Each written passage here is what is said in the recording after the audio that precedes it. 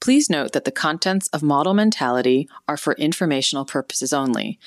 The content is not intended to be a substitute for professional advice, diagnosis, or treatment.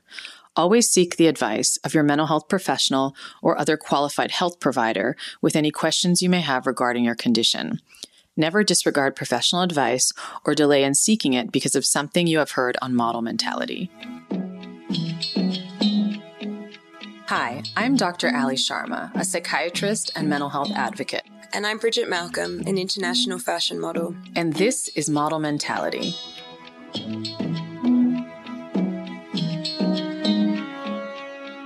We created this podcast to open up the dialogue about mental health in the fashion industry by exploring the lives of models through the lens of their personal mental health experience. Each episode, we will invite a leading fashion model to sit down to chat, going behind the visual imagery and what you may know of their external life, to take a deeper dive into who is actually behind the mask and at the real struggles these models have faced. And in our Let's Get Clinical segment, I'll explore connecting the dots between our guests' personal stories and the larger mental health context. Because at the end of the day, we are all human and our struggles are universal. Hit the subscribe button on the podcast and tell all your friends about Model Mentality. Please note this podcast is strictly for educational purposes only, and please consult your own provider for any mental health issues you may be facing.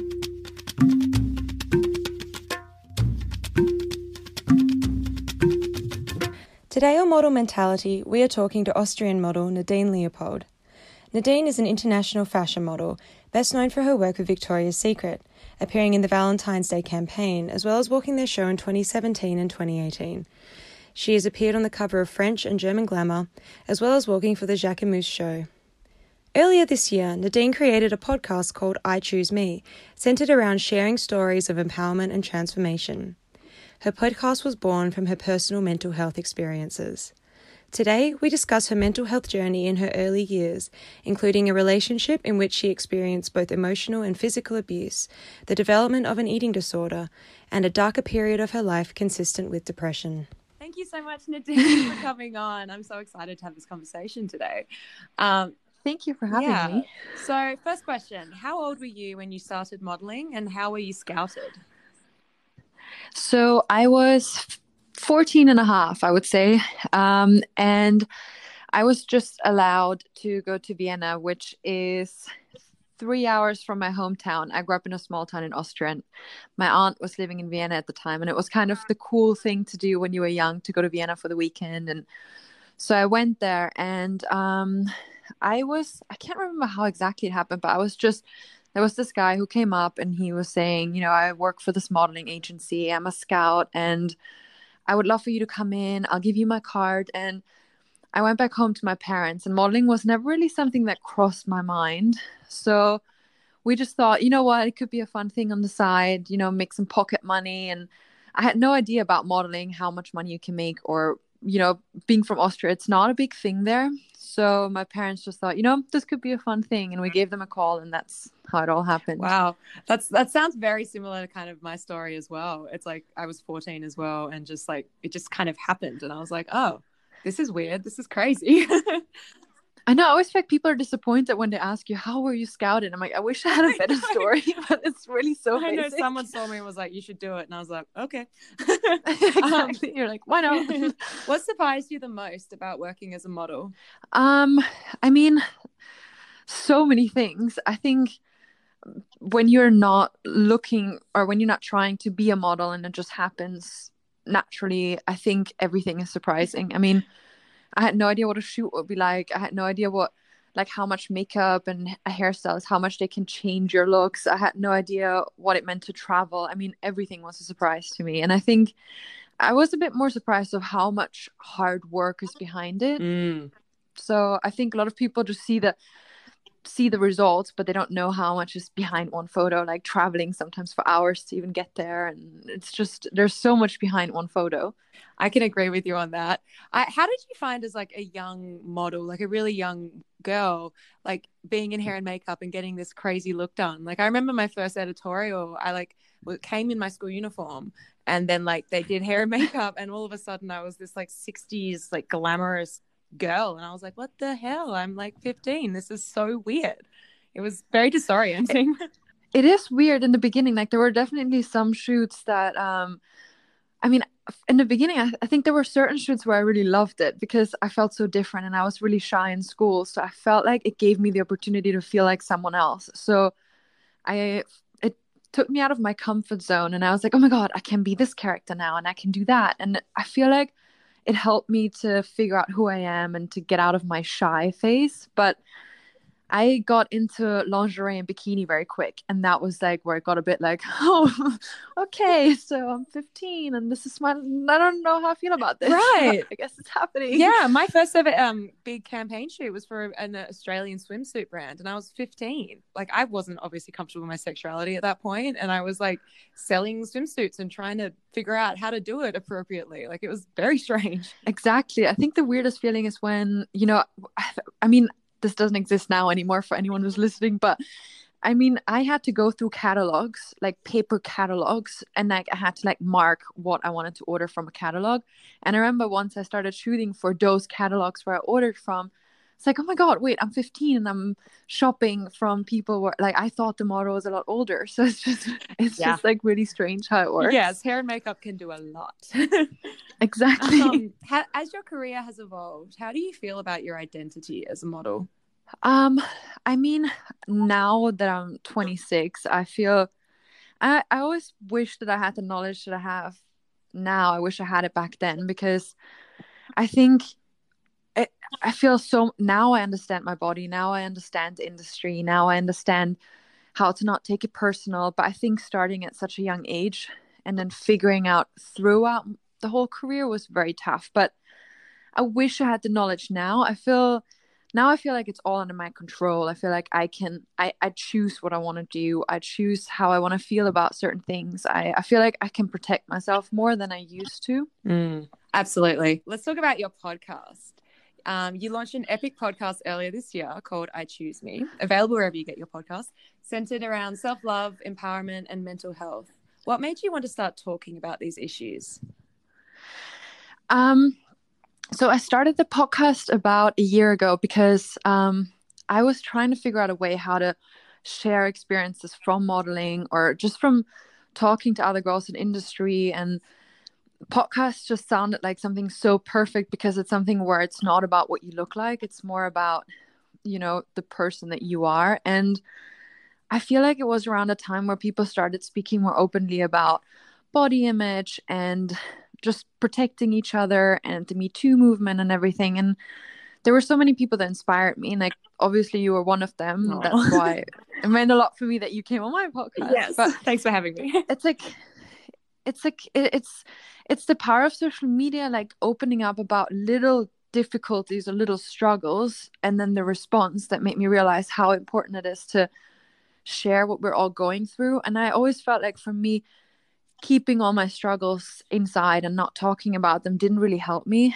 And by sharing, I started realizing that I got a lot more other girls to open up, and then they started opening up. I just felt like there was such a need for girls to actually share their experiences, the harder ones as much as the good ones. So that's how I came up with a podcast where I just wanted to create a platform where I can share things that I think young girls are experiencing, like trying to protect them from bad experiences that you easily slip into, and like trying to just find a way to protect young girls, basically. I love that. That's so wonderful. You mentioned at the beginning of that question that it's the podcast appealed to you because it was something that was not really referring to your exterior. You know, it was about what you have to say. Is that something that you've kind of struggled with as a model, like learning to find your voice amid such a like image-based industry?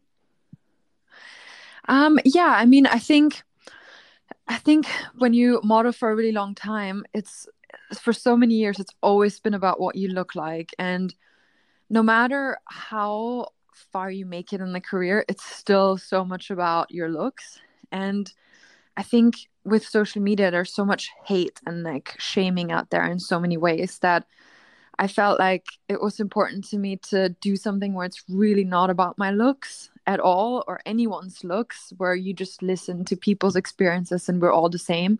Because for me, it took me a long time to understand or to not care about what other people think. And so I just felt like it was important to do it in a way where, yeah, it wasn't about what I look like or what the people I interview look like. Yeah, I love that. It's like when you take away how we look, we like mental health struggles affects everybody to some degree. It doesn't matter what you do. It doesn't like distinguish between anything really. We're all human. Exactly. What advice would you give to Nadine as a new face? I would tell myself that the industry, and I would tell that to any new face, it's so much about luck and being at the right time, at the right place, because it's so easy to take it personal and to get upset about things. And then, you might get in a really bad headspace. And I just feel like it's so important to just understand that if it's meant to be, it will happen, and to not put too much pressure on like certain jobs or castings or just on yourself. I love that. You literally can't force it, no matter what you look like. No. What do you want to tell the public about who you are outside of being a model?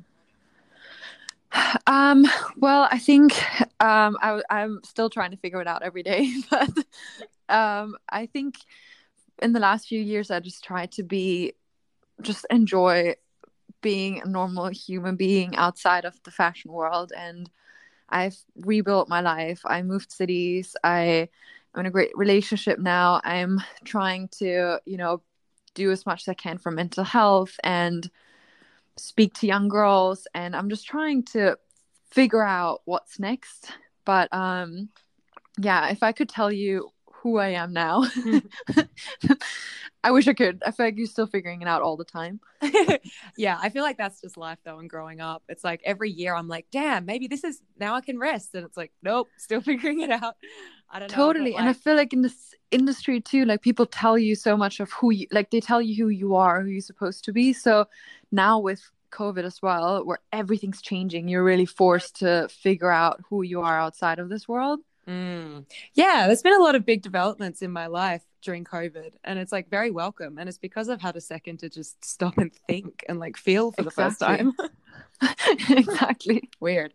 Okay, now there's time for the $50 million question before we pass it over to Ali.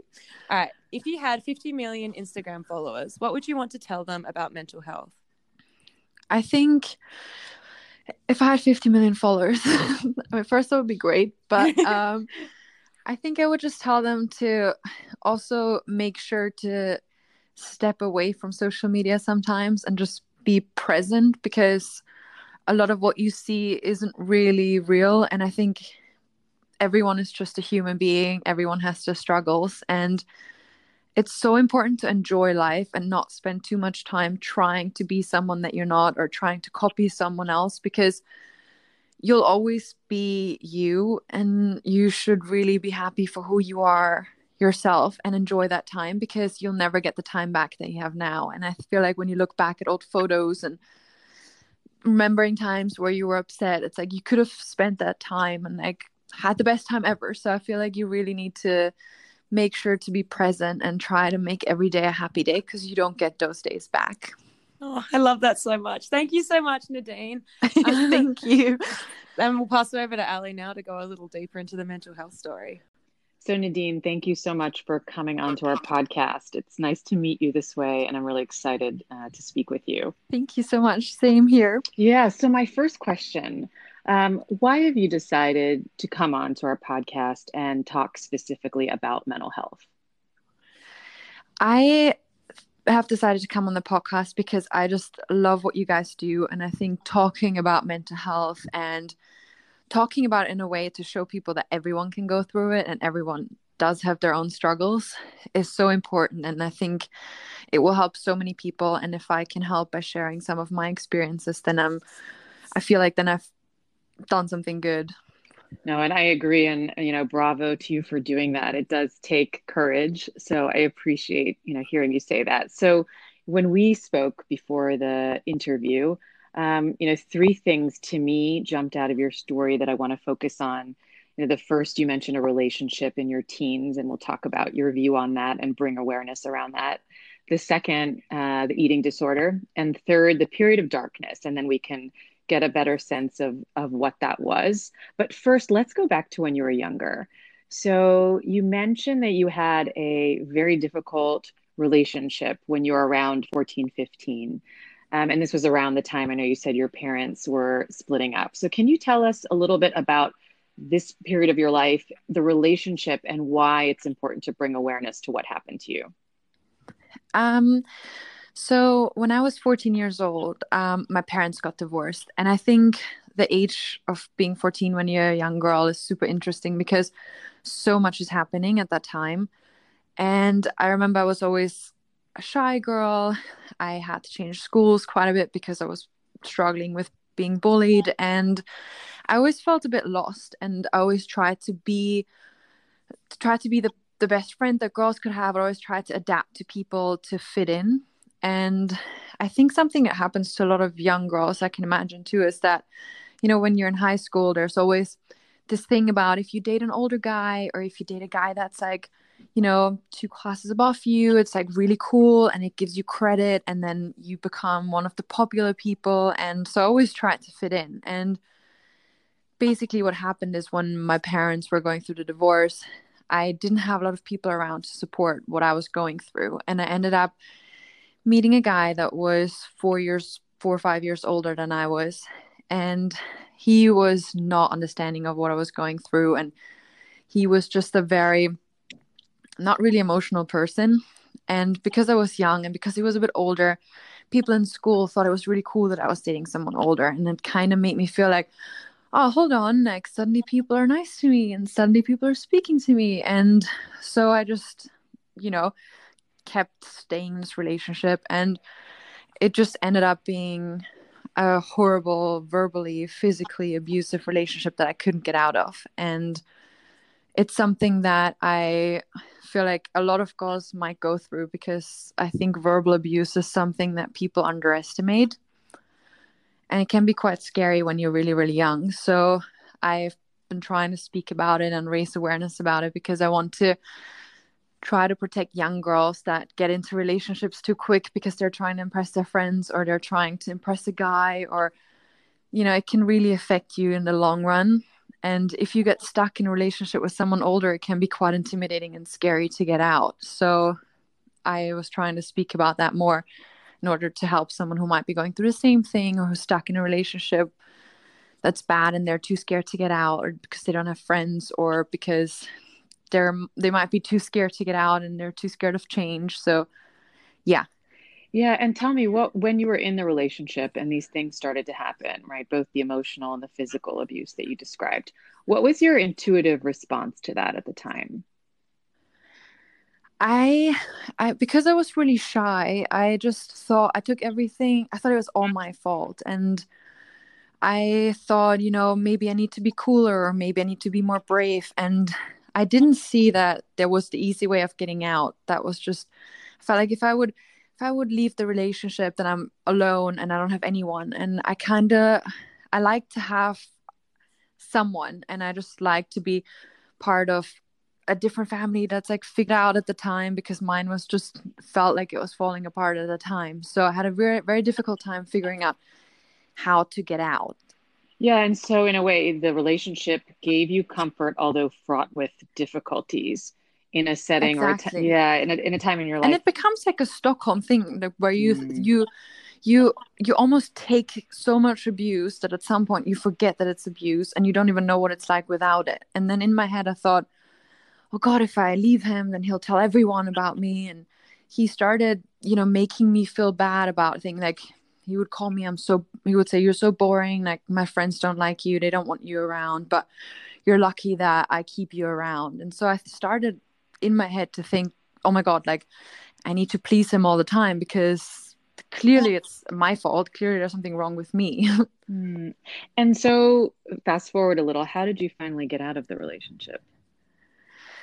Um, well, actually, modeling for me, I started it when I was 14 and a half. And by the time I turned 15, I had started to travel a lot for work. And he really didn't like it. But at the same time, if I felt like such a big opportunity and it became a dream of mine to make it big and make it out of this whole situation. And so it helped me to get out because I knew there was a job coming up and I had to travel again. And so one day to the other, I just I just left. I just went out, and I mean, it didn't end well at the time, but it was just one day to the other. I just woke up and I was like, it's enough. And I felt like modeling gave me a ticket out. So Nadine, it sounds like physical distance, the physical separation of modeling from your relationship, gave you the courage or a natural break to leave. But as you know, so many others are stuck in relationships and have to make that emotional separation.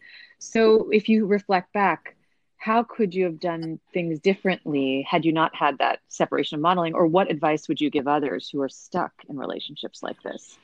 I would say for girls that are going through the same thing, I think it's just really important to not to just confine someone, or I think it's just the emotional damage that you'll have later on is not worth staying in it. And what I've learned is if someone really loves you, they will treat you good and they will not hurt you in any way. And I think a lot of times as a girl, you make so many excuses, and it's so important to not ignore bad behavior. And I think bad behavior can be the smallest thing that can later on lead up to something really big. I mean, it's such a difficult one to give advice to, except for to say you just have to make sure that you don't stay in something that you even question for a second. Yeah, and it also sounds like, your earlier experiences, like the bullying, which I want to ask you about, but also your parents' divorce, perhaps set the stage for why the relationship filled some need, but it didn't obviously complete everything you needed. Exactly. It's like when you're going through a hard time and then you feel like there's a distraction and then you get caught up in that distraction and you realize, okay, hold on, this is actually not good. Why am I doing this? This is not helping me in any way. I think it's very easy to get caught up with these things. Yeah, and tell us a little bit about the bullying that you mentioned. I've been really badly bullied. I don't know. I think no one really understands how bullying starts. It just one day, I feel like it's like children they just pick out someone. And for me, in my class, I grew really fast and my weight didn't really catch up with me until later on. So there was always little picking about, oh, you're so skinny and you're anorexic and and it's just stupid child comments all the time. And then it evolved to, oh, you're anorexic and you're blonde, and because you're blonde, you're stupid. And because I was shy, I never fought back. So it just kept spinning out of control. And then it just later on, when I got older and I changed schools to try to get out of that one situation, I feel like I always struggled to just fit in because I had a really good relationship with my parents individually. And I think a lot of people in my class didn't, so they didn't understand why I would tell my parents everything, or, why I wasn't trying to, go out later than my parents told me I was allowed to, or I was always like the good girl. And I think, I don't know if it led to a lot of bullying when I was in school. And did you ever work through the bullying, like whether in therapy or, on your own thereafter? Well, I was really lucky because when the bullying got really, really bad, I was around 16. It started showing physically in the sense that I couldn't physically go to school, or I would literally end up in the bathroom and I couldn't get out because I was so scared of getting back in the classroom or just seeing people or seeing my teacher, so that my mom decided to take me out of school and to do homeschooling. And I think the support of my mom was, for me, kind of the fact that she believed me and that she supported me helped me a lot to get out of it. And then the modeling at the same time helped me to be distracted. But I think and I've never really dealt with it with a therapist, but my mom at the time helped me a lot. Yeah, that's the power of family support, right? And it's interesting because it sounds like so many things were happening at one time. So you were modeling, you had been bullied, there was this relationship going on. And then I know you said that slowly, 1 year into modeling, you developed an eating disorder. So can you tell us then what happened with respect to thoughts or pressure around body image, and eating? I think when you're in your teens and you're already going through a lot of things. And I think the things that I was going through, probably a lot of girls are going through. I think a lot of people struggle with bullying and also figuring out relationships at that time because, everyone's just figuring out their sexuality, everyone's figuring out who they are, everyone's body's changing. So that on top of being in an industry that's so much about your body, while my body was changing at the time, I put so much pressure on trying to look perfect at all times and at the same time dealing with being a teenager, coming out of a horrible relationship, my parents at home. Like, it was just so much going on. And then being a model, when you start out in Europe, you travel a lot, which means I wasn't just in one place. So I didn't have the time to make a lot of friends along the way. Until I moved to New York, I was just getting from one plane to a studio and jumping around nonstop. So I didn't have time to make friends. And being alone, struggling with like being just a normal teenager and being in a modeling industry, trying to fit in, trying to book jobs, trying to have specific measurements, which was huge back in the day. I mean, Bridget knows, bro. It's like back in the day, you did get measured every 2 weeks. It was a thing. So it was horrible. Yeah.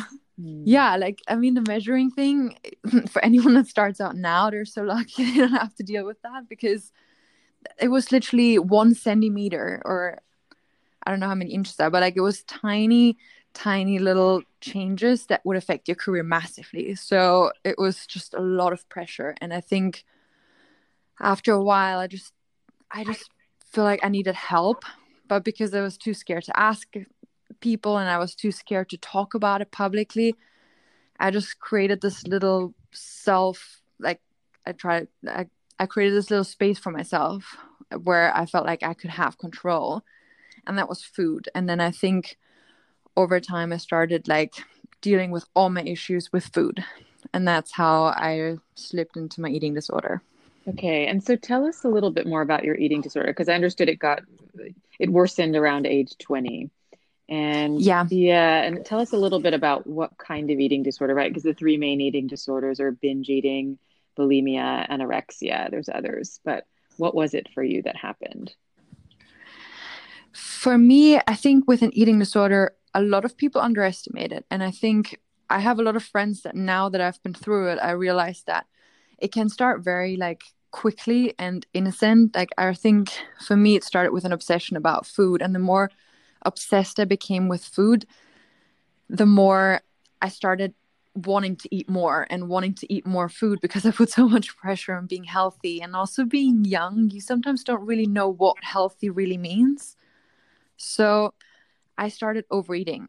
And every time I overate, I felt so guilty because I had to be in a specific shape for my work that I would just end up making myself sick. And it was one time, and then it was second time, and then just became this thing where I couldn't even eat the tiniest piece of chocolate. I would feel so guilty. And then I realized that very quick that it became a problem. And it happened around the age of 20, when it became a daily thing. And by sick, you mean purging? And Yes. Yeah, So vomiting. it's basically, it didn't even have to be huge binges. It was anything I ate. It took me 30 minutes to think about, should I keep it down? Should I not? Should I keep it down? But then in my head, I thought, if it doesn't stay in my stomach, then I'm not going to gain weight, which obviously is not true. But at the time, for me, that was like, oh, this is an ideal solution to eating and not gaining weight, which obviously doesn't make sense. But back then, to me, that was my solution. Yeah, and where were your emotions in all of this? Like, do you recall how you were feeling, or what you were feeling?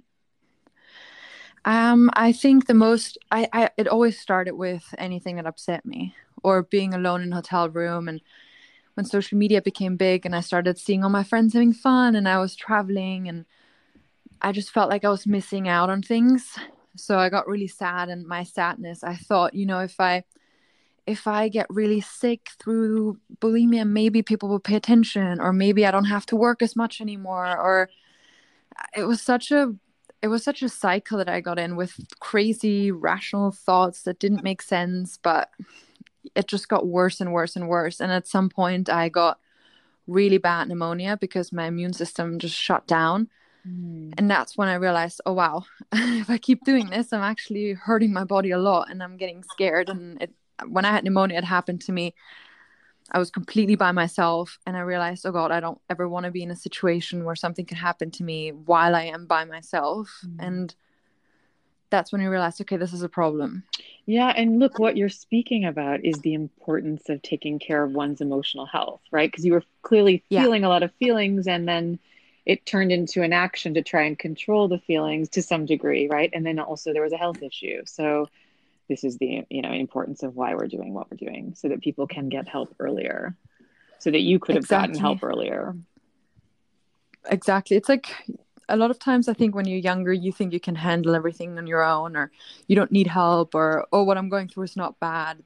It's not as bad as what other people are going through. So I'm just going to swallow all my feelings. And most of the time you start distracting from them in an unhealthy way. Yeah, so do you think anyone around you picked up on the fact that you were in distress, or you were in a way asking for help?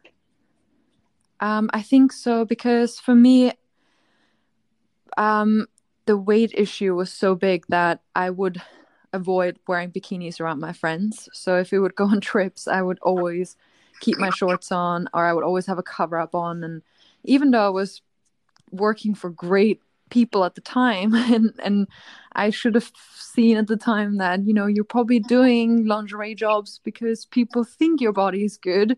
For me, I always thought there could be something better, or people could see something that is not right. And I had a lot of guy friends, so I heard the way they spoke about girls. And then in my head, I just tried to protect everything and like, make sure I don't gain weight. And I think people started noticing because I was just never in swimwear next to any of my friends. Okay. And right. So the modeling career and maybe the feedback that you get there wasn't validating enough, right? To cancel out No, what you were feeling inside.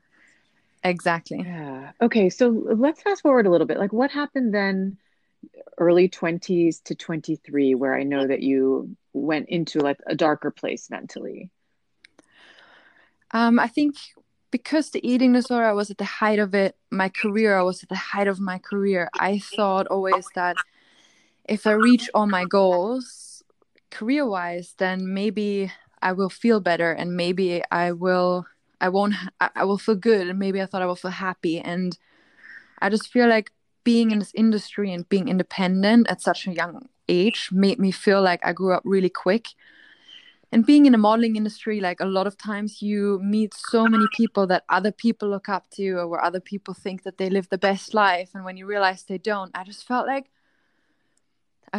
at that time of age, I realized that a lot of things aren't the way they seem.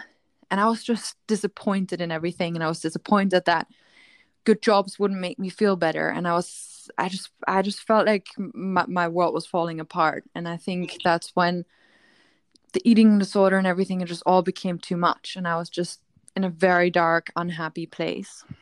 Yeah, so let's paint that picture a little bit so that people understand. Because when you described it to me, it sounds like you were in a depressive episode, right? In a state of depression. I know you described to me that it was difficult to get out of bed. You often had thoughts like, oh, life is not worth living. So tell us a little bit about what it was like when you weren't modeling and putting your best foot out there. Um, I think it was around 22, 23. I like, I just, I don't, I can't remember what it was exactly, but I feel like just everything leading up to that age, I never felt like be, I just never let myself experience normal things. I never, I always put so much pressure on myself, and always being the best, being successful, and then trying to have friends around and make sure that everyone's happy. And I never looked at what I want and who I am. So I just felt like I didn't know who I was. And because I just felt like I didn't know who to speak to, I didn't know what to do at the time, I just found myself in a place where I just didn't really have any motivation for anything anymore. And I just felt like when you're a model, there's also, you end up in a lot of relationships where you meet guys that just want to date a model. And so you feel like no one really cares about the person behind the photos. And I think that just led to, being in a very dark place at the time. So how long did that period last? And then what led you to start to feel better?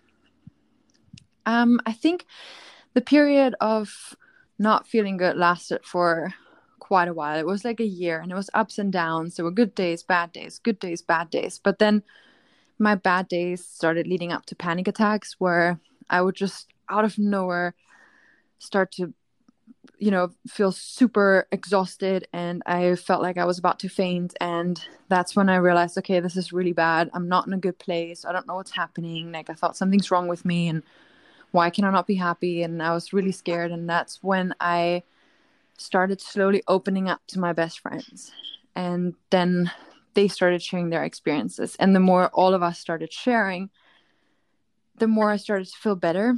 And then I realized that everyone's going through similar things. There's so many girls who are going through the same things. And it started helping me to just hear their experiences, to compare them to mine. Suddenly I found words for feelings that I've felt that I didn't understand. And I feel like that helped me a lot to get out of that place. I also realized that I needed to make a lot of changes to my life, my work, and just figure out who I am and who I really want to be. Okay. And did you ever think about therapy or speaking to a mental health provider along the way? Yes, I think along the way, I tried to go to see so many different people, but it's very difficult when you're a model because it's very difficult to find the right kind of help. And I always felt like I don't look like someone who's struggling with an eating disorder from the outside. So how are they going to take me serious? And that was just my thought process. And so I would go for one session, cry for an hour, and then I would just leave and never go back because I just didn't even know how to explain what happened. I didn't even know how to explain how to feel. And I felt like, oh, she won't understand or he won't understand. And so I never went back. Okay. And so fast forward, because it sounds like you're in a really good place now. I know you mentioned a relationship, you're able to talk about all these things. What factors in your life led you to come here, right, from there? I think it's a mix because when you get a bit older, and I just realized that I don't want to be sad anymore, and I don't want to depend my feelings on, I don't want to have other people influence me anymore. And so I try to understand what makes me feel bad. So if it was certain people, I started cutting them out of my life. If it was, for me, New York City had a big impact because it's such a fast space. It's such a fast-paced city. So for me to move somewhere where it was a bit of a slower pace helped a lot. And I just started making all these little changes. And then that way I started feeling better, and I felt like I had more control of my life. And I also started to learn to say no to certain jobs that I didn't want to do. And I understood that taking every job and traveling nonstop and working every single day isn't really always what you should do. And so I just had to make a lot of changes. And even though it was very scary, it was all super rewarding. And I started realizing the happier I felt, the more things started falling into place. And so now it's been 2 years that I've lived in a different city. I've changed my job a little bit in the sense that I just do it more on my pace, on a pace that makes me feel good. And everything just got better. My job started getting better. I started making amazing friendships, and the friendships that I've had, they got a lot stronger, and everything just started to get a lot better. It's like once you let go of negative thoughts and you try to make an effort to just think happy about everything, it's like everything just started falling into place. And where are you today with your eating disorder? It's been 2 years now that I've been completely fine. I think the second I started realizing that, or the second I started accepting my body for what it was, and I just tried to not put so much pressure on the way I looked or the way I think people see me or the way I wanted people to see me, I feel like the moment I just started to accept myself, something clicked in my head. And then I looked back at photos where I was in the prime of my eating disorder, and I just remember how unhappy I was. And when I looked at those photos, all I thought was, my God, I was in such fun places. I could have had a great time and I looked great. Why did I worry so much about my body? Like, I started to realize that the way I saw myself was it didn't exist. It was a version that I made up in my head. And the more I started thinking like that, I just feel like I started seeing me for who I was and accepting me for who I was. And that way I didn't feel the need to hurt myself, or I didn't feel the need to overeat or not eat enough. I just feel like I just started to listen to my body more, and I haven't had cravings, so I haven't had crazy weight fluctuations, and I feel like it just everything got a bit more stable now. Yeah, and you said something really important. So I'm going to read you a definition I like from the National Eating Disorders Collaboration on body image. So body image is, quote, the perception that a person has of their physical self and the thoughts and feelings that result from that perception. And the perception can be positive, negative, both, or somewhere in between. So I think you described that so clearly, right? That it was your perception of your body, but it may not have been consistent with the reality or how others perceive you, right? So how do then we manage that perception where it is hurting us? Exactly. I mean, I don't know Bridget, but I feel like for Bridget, like for everyone who goes through it, when you look back, I feel like I'm shocked because the person that I see in photos is a completely different person to the person I thought I was at the time. Oh yeah. And it's like, wait, why did I think I was fat? Like, what is wrong with me? And then you're just like, oh my God, I wasted all this time and I never looked the way I thought I looked. Yeah. So it's like you have a lot of empathy for that like older version of you, because you're like, you were so like scared and so like struggling so much, and like you were fine the whole time. Exactly. Yeah. Okay, so Nadine, then, just upon reflection, what else would you like to tell listeners about your mental health journey, or to raise awareness around the things that you've learned? I think for anyone struggling, especially with an eating disorder, it's so important to not be hard on yourself, because I do think that so many girls struggle with their relationship with food because there's just so much pressure in the world that we live in. I also think it's so important for girls to know that whoever you idolize, those people they're not perfect either. And a lot of times, like what you see on Instagram, like Photoshop is real. It is happening. And I think it's so important to try to just live in the moment and see yourself for who you are and not try to be someone else, because bone structure and like growing up and like growing into your body affects you, like it affects the way you look so much, which is something I didn't understand back in the day. And I feel like it's so important to just not compare yourself to anyone else, no matter what the issue is. Like everyone has had their own story. When you were talking about therapists, I just wanted to say that I really relate. It took me a long time to find a therapist who I could trust with my story. And like, she was an actor before she moved into therapy. And like, that was the very first time I've actually been able to sit with someone and trust that they actually like understand a little bit.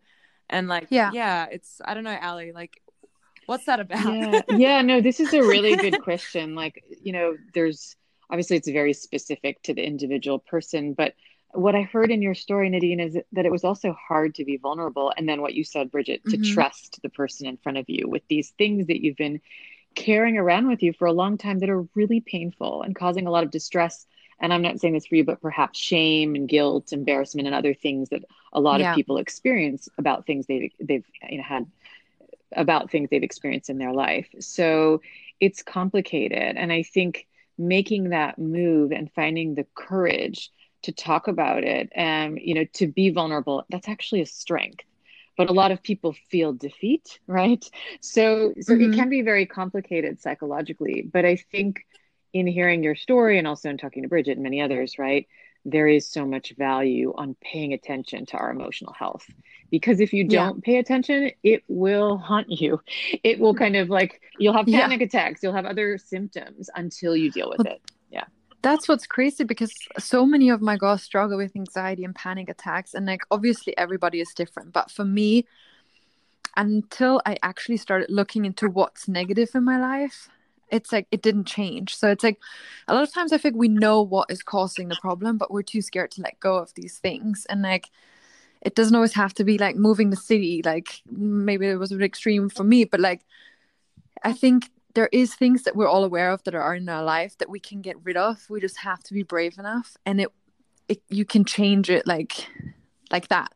But it's like it takes so much strength to let go. But I feel like a lot of times we just know the negative things in our lives, and it's just sometimes more comfortable to hold on to them than to just let go and try a new start or a fresh start. Yeah, and like what you said clearly, that when you started to talk to your friends about what you were going through, you actually realized you weren't alone, and it helped to talk about it and connect on it.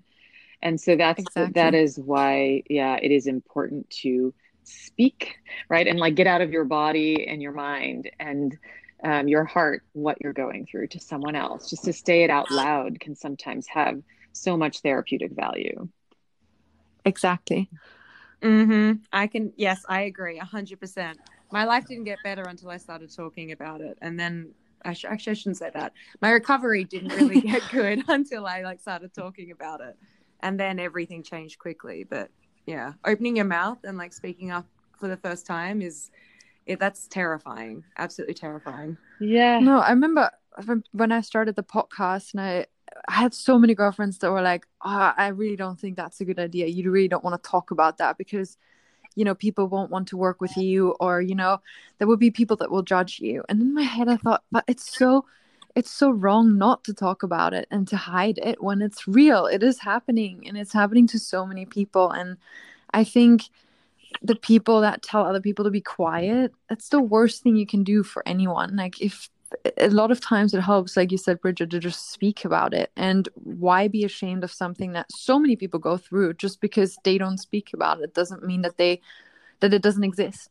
And I think that points to the stigma and shame around mental health issues, right? That it's been there. So. Yeah. And I think the more people like you, Nadine, who speak up, it's like we hopefully can help to destigmatize it, because there's nothing wrong with struggling mentally. Like 100%. Yeah. And although we haven't talked about this, the other thing I find so interesting is the interplay between culture, background, maybe religious background, gender, so many things, and mental health, and how people express or don't express themselves, or what we call cultural idioms of distress. So how emotional distress is expressed across cultures, it can vary. That's a whole other discussion topic. But yeah. So then it's like nice to think, okay, well, how were emotions communicated in your family? You know, what was acceptable, what was not acceptable, or in Austria where you grew up, you know, what's the norm there versus other places? It's about social norms 100%. As well. Yeah. Interesting. All right. Well, Nadine, thank you so much for sharing your story. It's powerful to hear, and no doubt that others, you know, will be moved by it, and hopefully someone out there listening, you know, will find value in this and it will help them. Thank you so much for having me and giving me the platform. I really appreciate it. You are listening to Model Mentality. Welcome to Let's Get Clinical by Dr. Ali. In this segment, I explore connecting the dots between our guests' personal stories and the larger mental health context. You have been listening to our interview with Nadine Leopold. Let's review Nadine's story. Nadine grew up in Austria, and as she describes in her teens, her physical appearance was tall and thin in comparison to her peers, and this led to years of being painfully bullied. Around the age of 14, as her parents were going through a divorce, Nadine was looking for support and found immediate comfort in dating someone who was 4 to 5 years older. This led to a relationship of both emotional and physical abuse, which she struggled to remove herself from. With the physical break of her modeling career, she was able to leave him. 1 year later, she developed an eating disorder, and later on in her 20s, she experienced a period of darkness for about 1 year. And for the past 2 years, Nadine, with the support of her loved ones and setting boundaries, has been on the road to recovery and wants to share her story so that others who are struggling understand the importance of seeking help. 2 things stand out to me from a clinical perspective of Nadine's story. First, her early development embedded with risk factors for her mental health, and second, her eating disorder leading up to the period of darkness in her early 20s. So first, what about her early years and mental health? Nadine experienced 3 things in her childhood: which can have both short and long-term impact on mental health. Bullying, feeling isolated through her parents' divorce, and a relationship of abuse. With Nadine, the painful experience of bullying led her to feel that she never fit in. She was made fun of simply because of how she looks, something that she was born with, something that she had no control over. Doesn't this seem so unfair? And alarmingly, bullying is so common. 1 in 5 high school students in a given year report being bullied, according to the Centers for Disease Control. And we know that bullying can lead to social and emotional problems, physical injury, damaged self-esteem, and problems adjusting to school. In aggregate, that's a huge mental health toll on our youth. And to take this further, in the context of both bullying and her parents' divorce, she felt isolated and longed to fit in. When parents divorce or separate, this can cause a variety of issues, from academic difficulties to risky and reckless behavior, including substance abuse, and depressed mood. Then along came an older boy in Nadine's life, who at first provided comfort and pulled her out of social isolation, since dating someone older was considered cool. But she soon became entrapped in a relationship of both emotional manipulation and physical abuse. So let's stop there. Abuse, whether physical, emotional, or sexual, can impact mental health long-term and lead to anxiety, substance use, eating disorders, self-injury, and suicide. And women are usually more likely to be impacted. And to make the situation worse, Nadine was made to feel that the abuse was all her fault. It was not her fault. One thing is clear: abuse is never your fault. It is the fault of the abuser. I'm calling all of this out because it is all of our jobs as parents, as citizens, as members of our community to understand mental health risk factors in young people and work to prevent mental health consequences. If Nadine had access to early education on mental health and readily available mental health care in high school, the eating disorder and the period of darkness which ensued may have been prevented. Let's move to the second aspect of her story. What about her eating disorder leading up to the period of darkness in her early 20s? As Nadine found the courage to leave the relationship as her modeling career took off, the eating disorder began to emerge around the age of 16. In the public eye, she looked great. In private, she was in a state of psychological distress and found comfort in control over her food intake. Can you imagine the energy that this takes to put on a perfectly poised performance for everyone else every day at work when there is utter emotional turmoil inside? Nadine became obsessed with food, and her eating disorder progressed into daily binging and purging by the age of 20 in order to be fit enough for work. By the time Nadine was 22 to 23 years of age, she fell into a period of darkness for about 1 year, which, in speaking with her and understanding her symptoms, is consistent with depression. From utter exhaustion, panic attacks, hopelessness, and feeling that life was not worth living, Nadine was depressed, scared, did not feel like herself, and was overwhelmed by her emotional state. Bullying, divorce, and abuse, which were immensely painful and unprocessed, set the stage for the eating disorder and depression.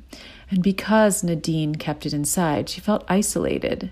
She tried to see therapists, but continuity was disrupted due to her modeling career, and she often had the thought, how will people take me seriously given how I look on the outside as a model? Her physicality has been a central theme in her life. She was bullied because of her physical body, and later, the perceived perfection of her physical body led her to feeling that people may not believe what was going on inside, given the picture-perfect exterior. It wasn't until she started to open up to her best friends, find words for her emotions, and feel connected in her vulnerabilities that she started to feel better as she realized that she is not alone. We know that social support is protective for mental health, and for the past 2 years, she has made changes in her life that are better for her overall well-being. It's hard for so many to be vulnerable and to trust the person in front of you with the things that are painful. But to be vulnerable is a strength, and this is why we are telling Nadine's story, so that you, Our listeners understand that many people struggle with the same things that Nadine has faced, both within and outside of the modeling profession, and we want you to understand that you are not alone, that there is power in speaking up and in asking for and receiving help. Thanks for listening to Let's Get Clinical by Dr. Ali. Please check our show notes for references and more information on this episode. As always, if you are in crisis or you think you may have an emergency, call your doctor or 911 immediately. If you're having suicidal thoughts, call the National Suicide Prevention Lifeline at 1-800-273-TALK. That's 1-800-273-8255 to talk to a skilled, trained counselor at a crisis center in your area at any time. If you are located outside of the United States, call your local emergency line immediately. What you have heard on Model Mentality does not represent what would take place during a psychiatric assessment or an actual therapy session. Thanks so much for listening to this episode of Model Mentality. If you like today's content, please subscribe to Model Mentality or wherever you get your podcasts. And while you're there, don't forget to rate and review us. Model Mentality is brought to you by Mind Studios.